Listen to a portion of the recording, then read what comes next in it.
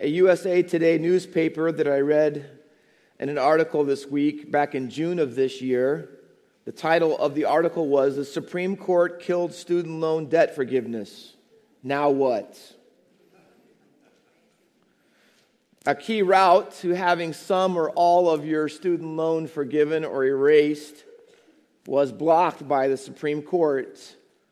And literally, that was disheartening for millions of people who thought they were eligible for loan forgiveness. To this day, the White House continues to fight for the loans to actually still be forgiven. The article I read goes on to say that Americans don't agree on loan forgiveness. Some are for it, probably those who have loans. And there are many who are not, those who do not. As it turns out, though, loan forgiveness is not the only kind of forgiveness that Americans cannot agree on. In fact, all you have to do is look at our culture and you'll realize there's a great divide in our nation concerning forgiveness in general.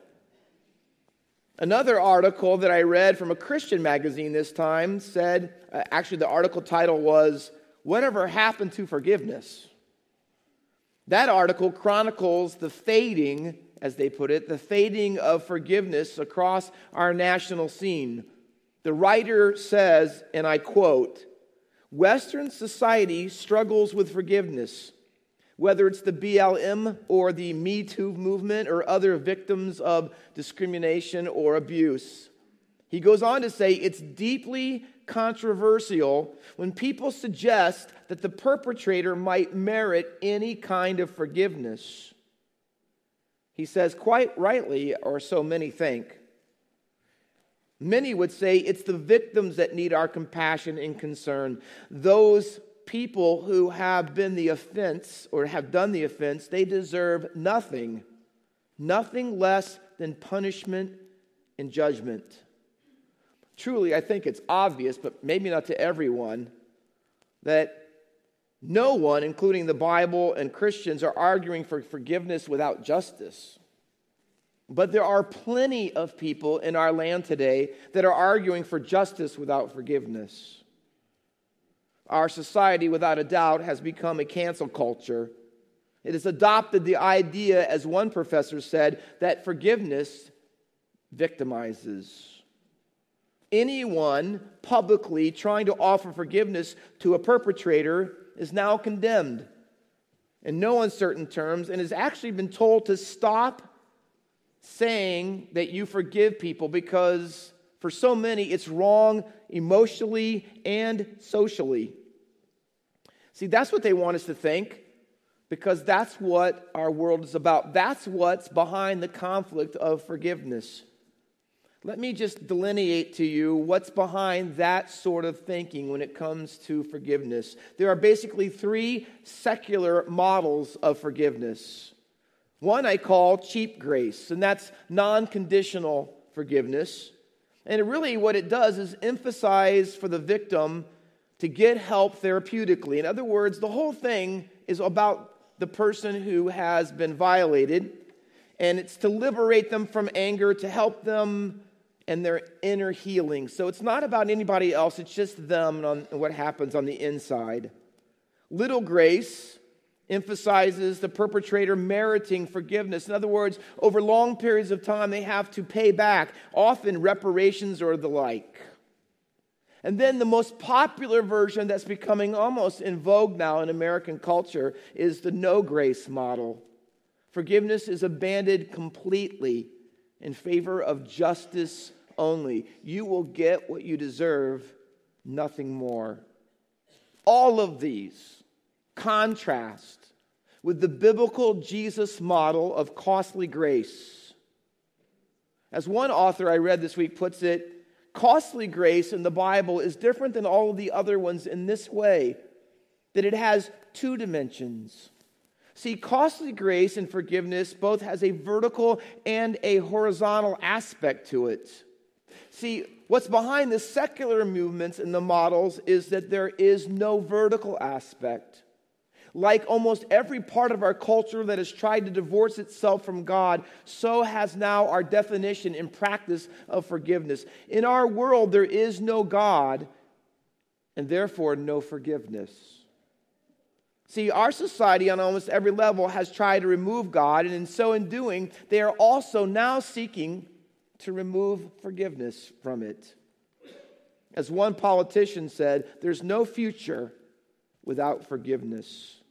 Our society cannot live, and can I tell you, and you can see it, and you cannot love without forgiveness.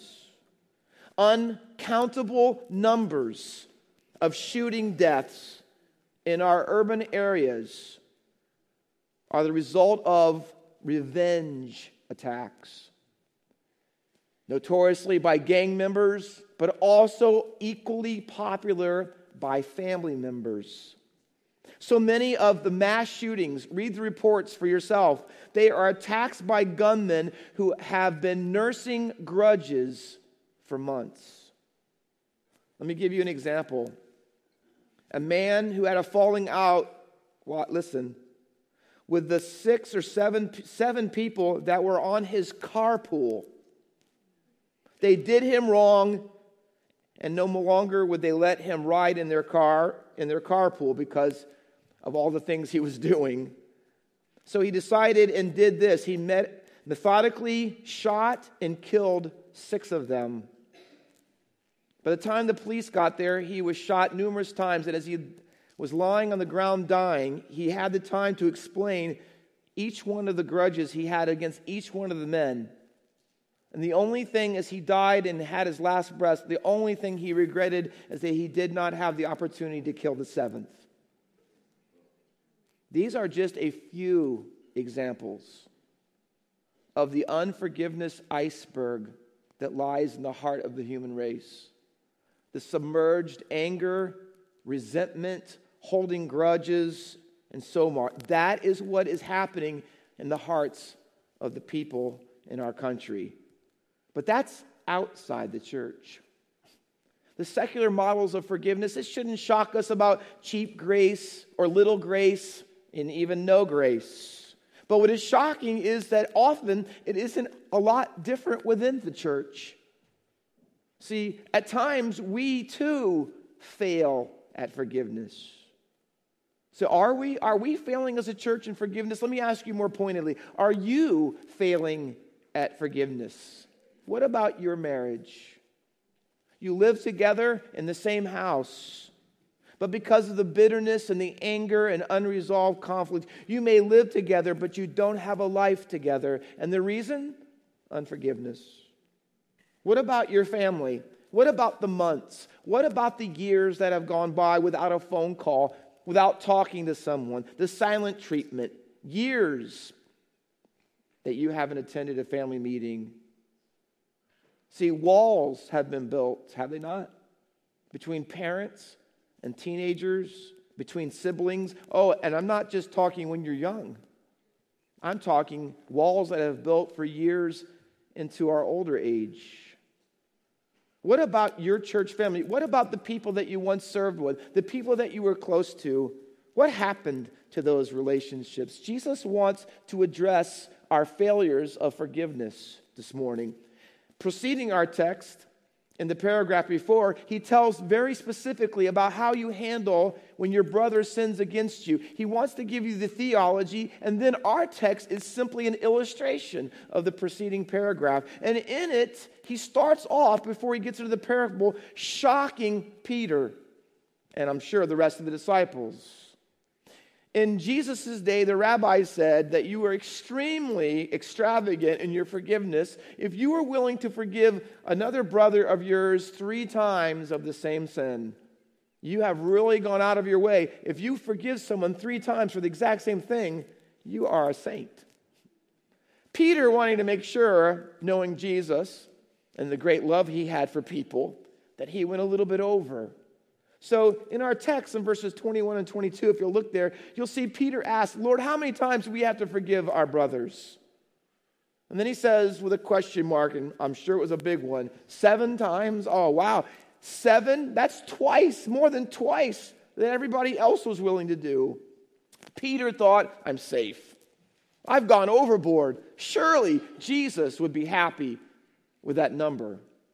And Jesus responds to him, oh no, and in the strongest adversative in the Greek language he could give, no, not 7, but 77. Say what? 77 times? That's way beyond the prevailing model. You know why? Because Peter didn't get it. Jesus wasn't looking for a number. He's looking for a new model of forgiveness. See, one that doesn't exclude God, rather one that includes God. One that is not like the model of men that is got limitations. No, one that is like the model of God that has no limitations on it. See, Jesus wants to give us a model of forgiveness this morning that without him, you can't do it. In fact, beyond that, it seems almost absurd. That's why it's shocking. Does it shock you? Are we good at 3 times? Are you good at 7? Oh, try on 77 and beyond. Is that you? Oh, you'll see how important it is as we go through the text. Let me say it up front in one sentence. We will fail at forgiveness unless we follow the costly grace model of Jesus. Now, as I said before, we're going to look at just 2 things, and that's it this morning. Because costly grace has 2 dimensions, a vertical and a horizontal. Let me unpack them one at a time, and we'll take a look at them as we apply them to our lives. First and foremost, look at verses 23 through 27, the vertical aspect. Now, I want you to know in the parable, Jesus is telling that the master, the king, the Lord, however you look at him, he is God. And then, obviously, you know the servant is all of us.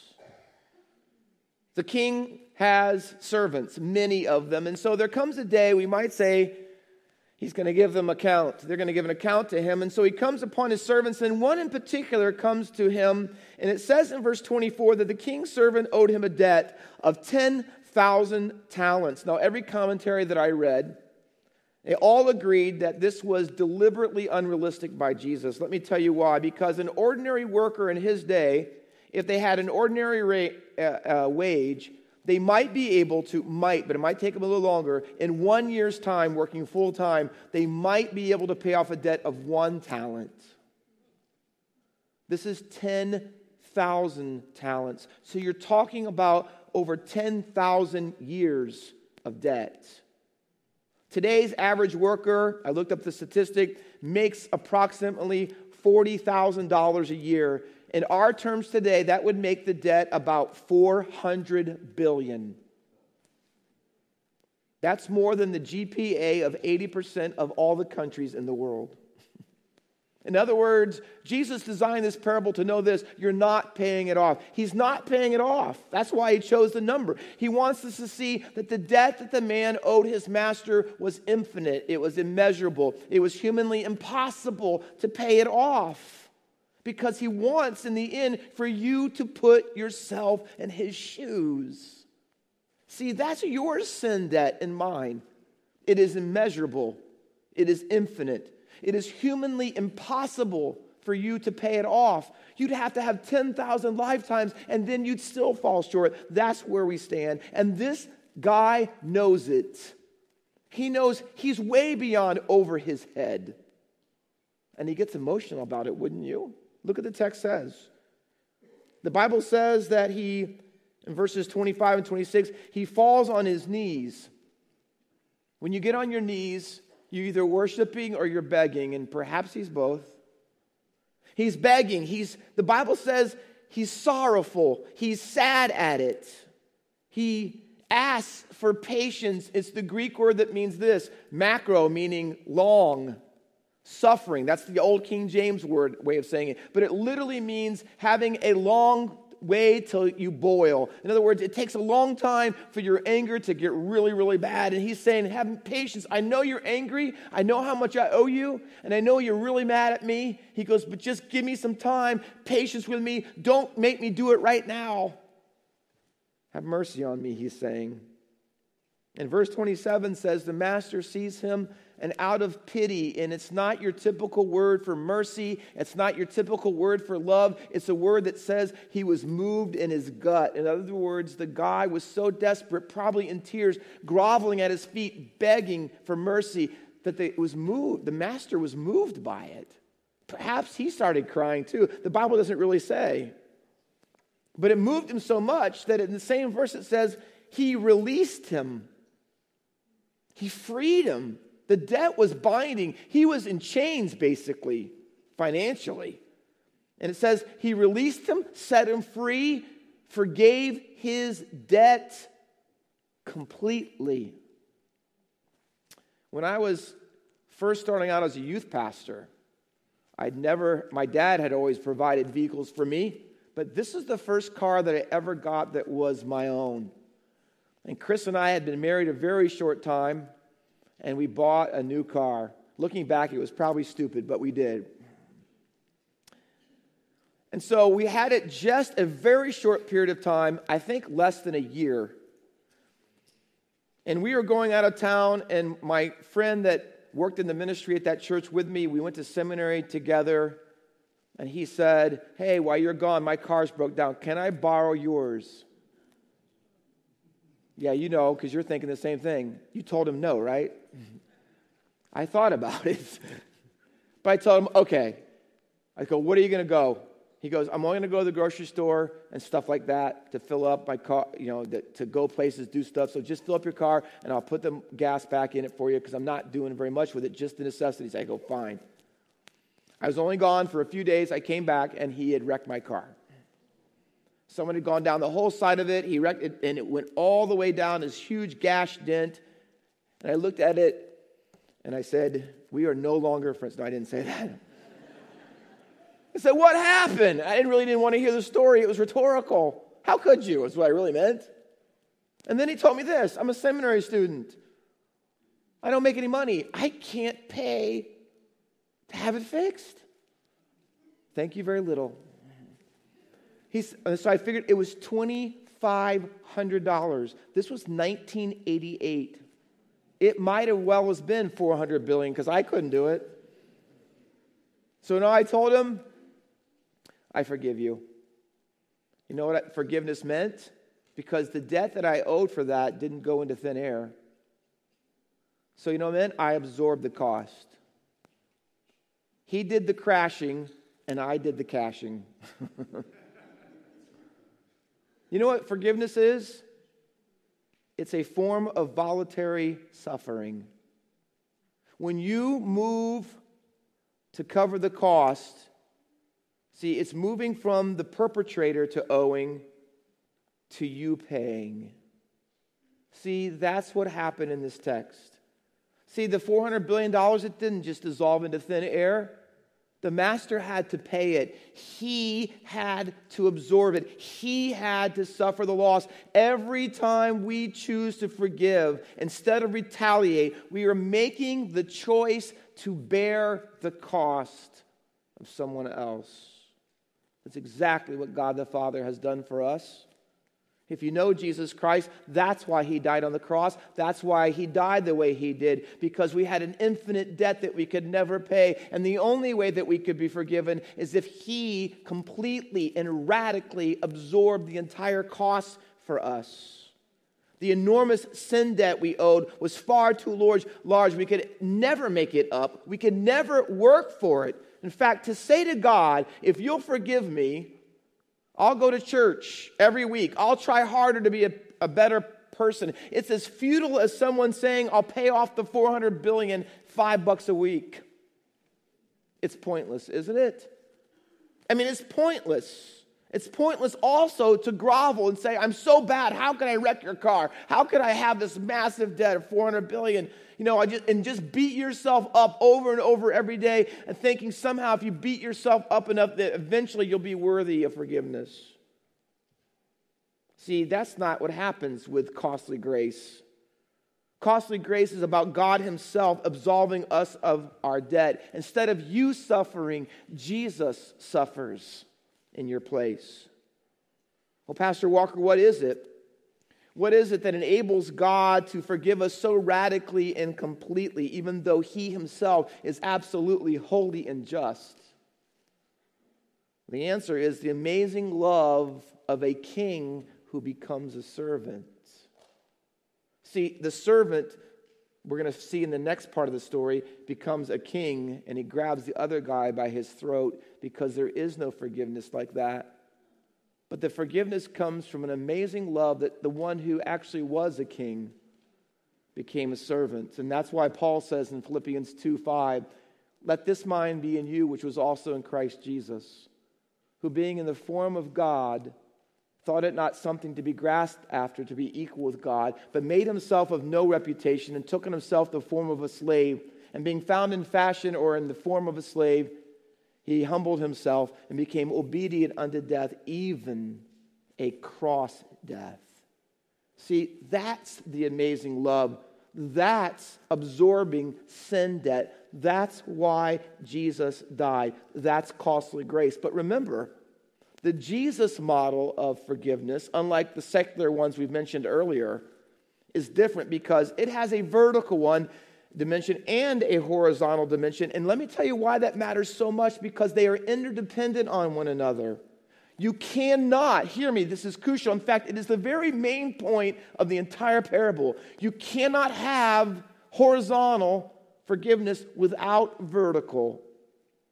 In fact, Jesus is going to say in no uncertain terms that human forgiveness is dependent on divine forgiveness. Now listen, Jesus is not saying that our forgiveness by God is earned by our forgiveness of others. He's not saying that. But what he is saying, and he's saying it very strongly, and we should all take heed, he's saying our forgiveness by God enables us to forgive others. And he wants you to put the two together, because if you do not have the ability to forgive others, you have not been forgiven by God. And so the end of the parable, and the quote-unquote moral of the story, Jesus says it this way. Listen to this. Verse 35, "So also my heavenly Father will do to every one of you, if you do not forgive your brother," listen, "from your heart." The only usage in the Gospels of that phrase. Hear me. Jesus is saying to all of us today, everyone in this room, he's saying this: if you have truly been forgiven by God vertically, then you will be willing to forgive others horizontally. Ephesians 4:32 says, "Be kind one to another, tender-hearted, forgiving one another." Listen, as God, for Christ's sake, has forgiven you. Do you see how Paul weaves the interdependence of vertical and horizontal? They go together. They cannot be separated. Matthew 6, in Jesus' Sermon on the Mount, verses 14 and 15, here's what he says: "If you forgive your brother his trespasses, your heavenly Father will forgive yours." But the counter, look at the next verse, 15. "But if you do not forgive your brother his trespasses, neither will your heavenly Father forgive yours." See, it's a two-way street when it comes to forgiveness. The parable that we're looking at this morning is a story about a man asking for forgiveness and then being utterly and completely unchanged by it once he receives it. Is that you? Jesus would ask this morning, how could you sit here? How can you say that you believe that my son died for you and the way that he died for you and all that he did for you, and you can sit here and say, but I don't forgive others? He says it's not possible. It's a story, this parable is, about forgiveness failure. The failure to put the vertical and the horizontal together as if somehow it doesn't matter. See, there are people who fill our churches all across this nation, perhaps some here this morning, who think or say they've been forgiven by God, but truthfully in their relationships with people, they have not been transformed by it. If we have truly grasped and experienced the costly grace of Jesus, then God's mercy must make us merciful. It must. So in our story in verse 28, Jesus does something with the wording. he starts off by saying, to emphasize to you and me the drasticness of this, he says the severity of his unforgiveness. The same servant, the same slave, verse 28, the very same one that was forgiven by his master, an impossible, infinite, that guy is unwilling to forgive someone else. And this is not between a master and a servant. This is 4 times he says it, a fellow servant. A guy on the same level. This isn't someone over him. This is someone equal to him. And notice that he compares the 2 debts. Did you see that? The one guy owed 10,000 talents, 400 billion, impossible amount. But the other guy, and look at verse 28, you know what he owed? 100 denarii. That was 100 days' wage. So if he made $40,000 a year, you know what we're talking? He could pay it off in 3 months or a little bit over, and it was about $10,000. We're talking $400 billion versus $10,000. How could you in the world be given this huge forgiveness and you can't handle someone else has this to you? See, is that not our culture? See, failing at forgiveness is what we do. Why? Because we have removed the vertical from the horizontal. There is no experience of vertical forgiveness in our culture. Therefore, we should not be shocked that we live in a cancel culture. But that should not be so here at Faith Baptist Church. Did you see what it looks like when the vertical is left out? The man had no thought of his master. He had no thought of all the forgiveness that he had received. And so look at the verse says, 28. He seizes him. It literally means to grab him. Imagine this. The master did none of these things to him on a far greater debt. But this guy goes and this is a friend of his, a fellow servant. So he grabs him and be grabbing him by the shoulders, pulling his shirt close to him. Because the next thing the Bible says is he begins to choke him. Literally putting hands around his neck. Shaking him and choking him and say, pay it now, all of it. Oh, is that not our culture? We disagree, so we loot and we burn and we mass shootings when we won't forgive. This is our culture without God. Violence, revenge, hate. Sound familiar? See, that was the Roman kingdom and their version of forgiveness. But Jesus is saying, it's not mine. That's not my version. Did you also notice, listen to this. It's almost like deja vu in the passage. The guy comes to the master and says, here's what I owe. It's billions of dollars. And it says these things about him. Falls on the ground, begs him, asks for patience. He tells him he'll pay it all. And then watch the text. Go down to the second little episode. And the exact actions and the exact words of the guy who owed a far smaller debt, he uses the same lines. And you would have thought, if you had been given a $4 billion forgiveness, wouldn't you have thought and remembered all the things that you said that day, how you would be so amazed at how good the master was to you? And so wouldn't you have thought that when this guy falls before you, oh, that was like I did. Have patience with me. Oh, I said that. And he begs them for time. I'll pay you. Oh, and he goes, oh, that's all the things that I said to my master. Not a one of them. It doesn't move him. It doesn't change him. It doesn't want to give him any time. It makes him violent. You know why? Because the whole thing about the master was eradicated. He should have remembered, but he didn't. Is that you? But you don't know what they said to me, Pastor. You don't know what they did. You don't know how often in my marriage. Yeah, you don't live with my family. I know. 400 billion is what you owed. The Bible says, forgetting all about the vertical, verse 30, he refused. Instead of he released, like the master did him, the contrast is, no, he didn't release him. He didn't forgive him. He refused to do it on a smaller level. And then it says, not only that, but he put him in prison. See, that's his own version of cancel culture. He didn't try to cancel his debt. He tried to cancel him. He put him in prison. In the ancient Near East, when you had bankruptcy, the practice was this. You, and if you had a family, all would become slaves until you could pay the debt. And if you couldn't pay the debt, and it was so great that you could never work it off, they threw you in prison. This is what the guy is saying to a guy who owes him $10,000. Prison was not brought up in the first issue. Now it is. I'm going to throw you and everyone about you have in your family in prison, and you'll rot there. That's his version of forgiveness apart from God. See, he was a servant acting like a king. So all the other servants that watch all this, they report him to human resources. And he's get called into the master. And this isn't going to go well. And I think he knows it. So here's the first indictment. You wicked servant. He knew it was over.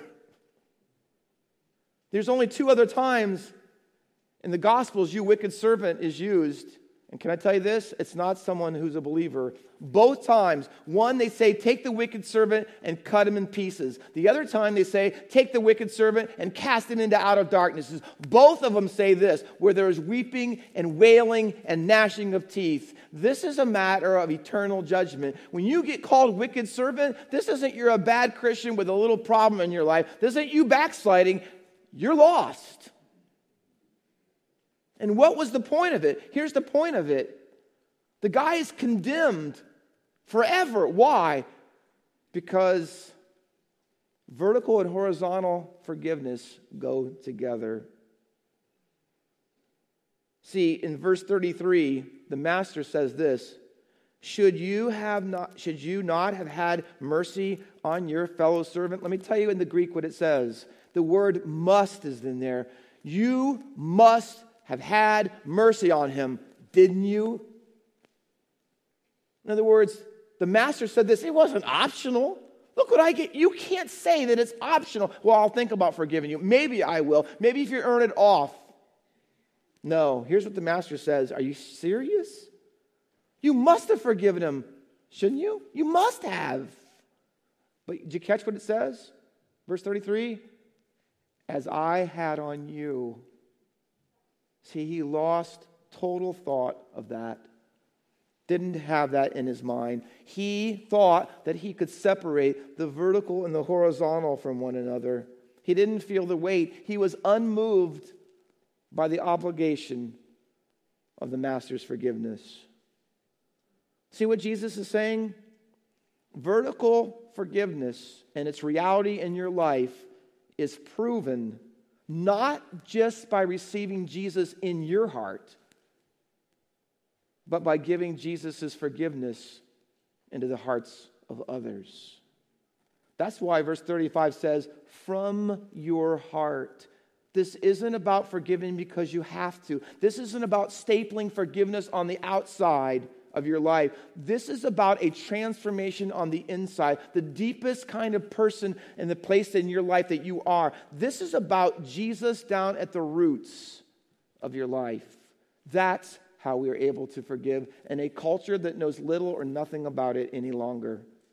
The Puritan songwriter and poet William Cowper said this, to see the law by Christ fulfilled and hear his pardoning voice changes a slave into a child and duty into choice. See, God's forgiveness changes us. It changes our hearts. Not forgiving others out of duty, but delightful choice. Because we are still, to this day, overwhelmed the radical forgiveness of our God. Let me ask you, has God's forgiveness changed your heart? The answer and the certainty of that comes from not what you say to him, but what we show to others. Have you seized anybody lately? Anybody in your family felt your hands around their throat with a little metaphorical choking? How about, have you imprisoned anybody? Have you left them and say you're on your own till you pay it off? All of that after you've been freed? After your infinite debt has been paid? See, Or perhaps maybe this is true. Maybe knowing how much God has forgiven you, you've been able to look into the mirror and say, how can I not forgive? It's not that there isn't pain in it. It's not that it isn't easy. It's not that it isn't difficult, because it is. But it's possible, and more than possible, it's a must if you've been forgiven of an infinitely greater debt. Let's build a cancel culture at Faith Baptist Church. Not one that cancels people, but cancels their sin. And let's be a people who are known by costly grace like our Lord Jesus. Let's pray.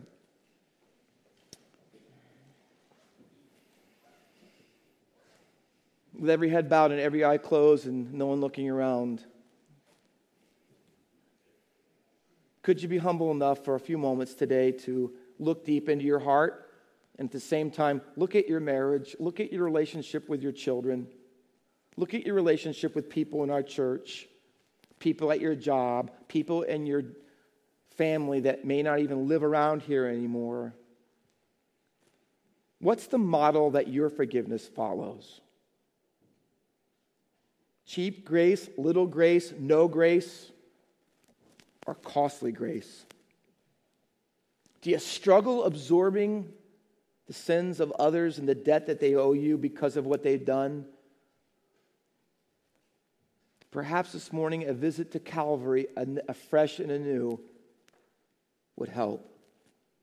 To see the Savior who took your $400 billion debt, and instead of screaming to his executioners, "I'll repay you for this," he says, "Father, forgive them." And that included you. With every head bowed and every eye closed and no one looking around, would there be someone here to say, "I'm a child of God. I know the forgiveness of the cross of my Savior. But I'll be honest, Pastor Walker, in one or more instances, I'm failing at forgiveness. And I need to be overwhelmed by God's forgiveness in my life, again, afresh and anew. And I need to make a call. I need to write a letter. I need to sit down and have a visit and a talk. I need to do what Jesus would have me do and forgive others horizontally. Pray for me." Would you just slip your hand, and I'll do that? Slip your hand up all over the auditorium. Anyone? Thank you. I see numerous hands. Anyone else? Thank you. Thank you. Thank you. Thank you. I need to put the vertical and horizontal back together as a Christian. Perhaps you're here this morning and you don't know the forgiveness of God through Jesus Christ. You're still trying to say, "Oh, Jesus, I'll come to work. I'll come to church every week. I'll try to be a better person. I'll try to work my way." Have you ever come to the realization that you can't buy it? Your debt is unrepayable, but His grace is more than enough to forgive all of your sins. Would you come today? Would you say, "Pastor Walker, I need Jesus' forgiveness, the Messiah, the King, the Lord who died in my place. I recognize He is the one. And I want Him to be the one in my life to forgive my sins so that I could follow Him the rest of my days." If that is the cry of your heart, would you raise your hand and I'll pray for you as well? Just anywhere. Thank you. Thank you. Thank you. Anyone else? All over the auditorium, balcony. I need to know the forgiveness of Jesus as my Savior. Father, you've seen hands and hearts. You know the lives of every individual here. You know the struggles they have in forgiveness. And I'm sure that they are hard, they are difficult, painful, tearful, perhaps ongoing. And it would be a lot of humility necessary to forgive, a lot of humility to restore and reconcile and to make it right with people, to initiate conversations. But the power of the cross is more than sufficient for all of those things and more. I pray that you give them that grace, Lord Jesus, that they would be tender-hearted as you've been to them. I pray for the ones who raise their hand indicating this morning that they don't know for sure that they've ever received by faith the forgiveness of sins that Jesus alone can give, that they've ever repented and turned their back on their self and self-salvation to put their trust in you. I pray that by your grace and Spirit, you'd overcome their unbelief and draw them to yourself. They might have the forgiveness of sins through your blood. Please, Master, be glorified in all these things. It's for Jesus' matchless name I pray. Amen.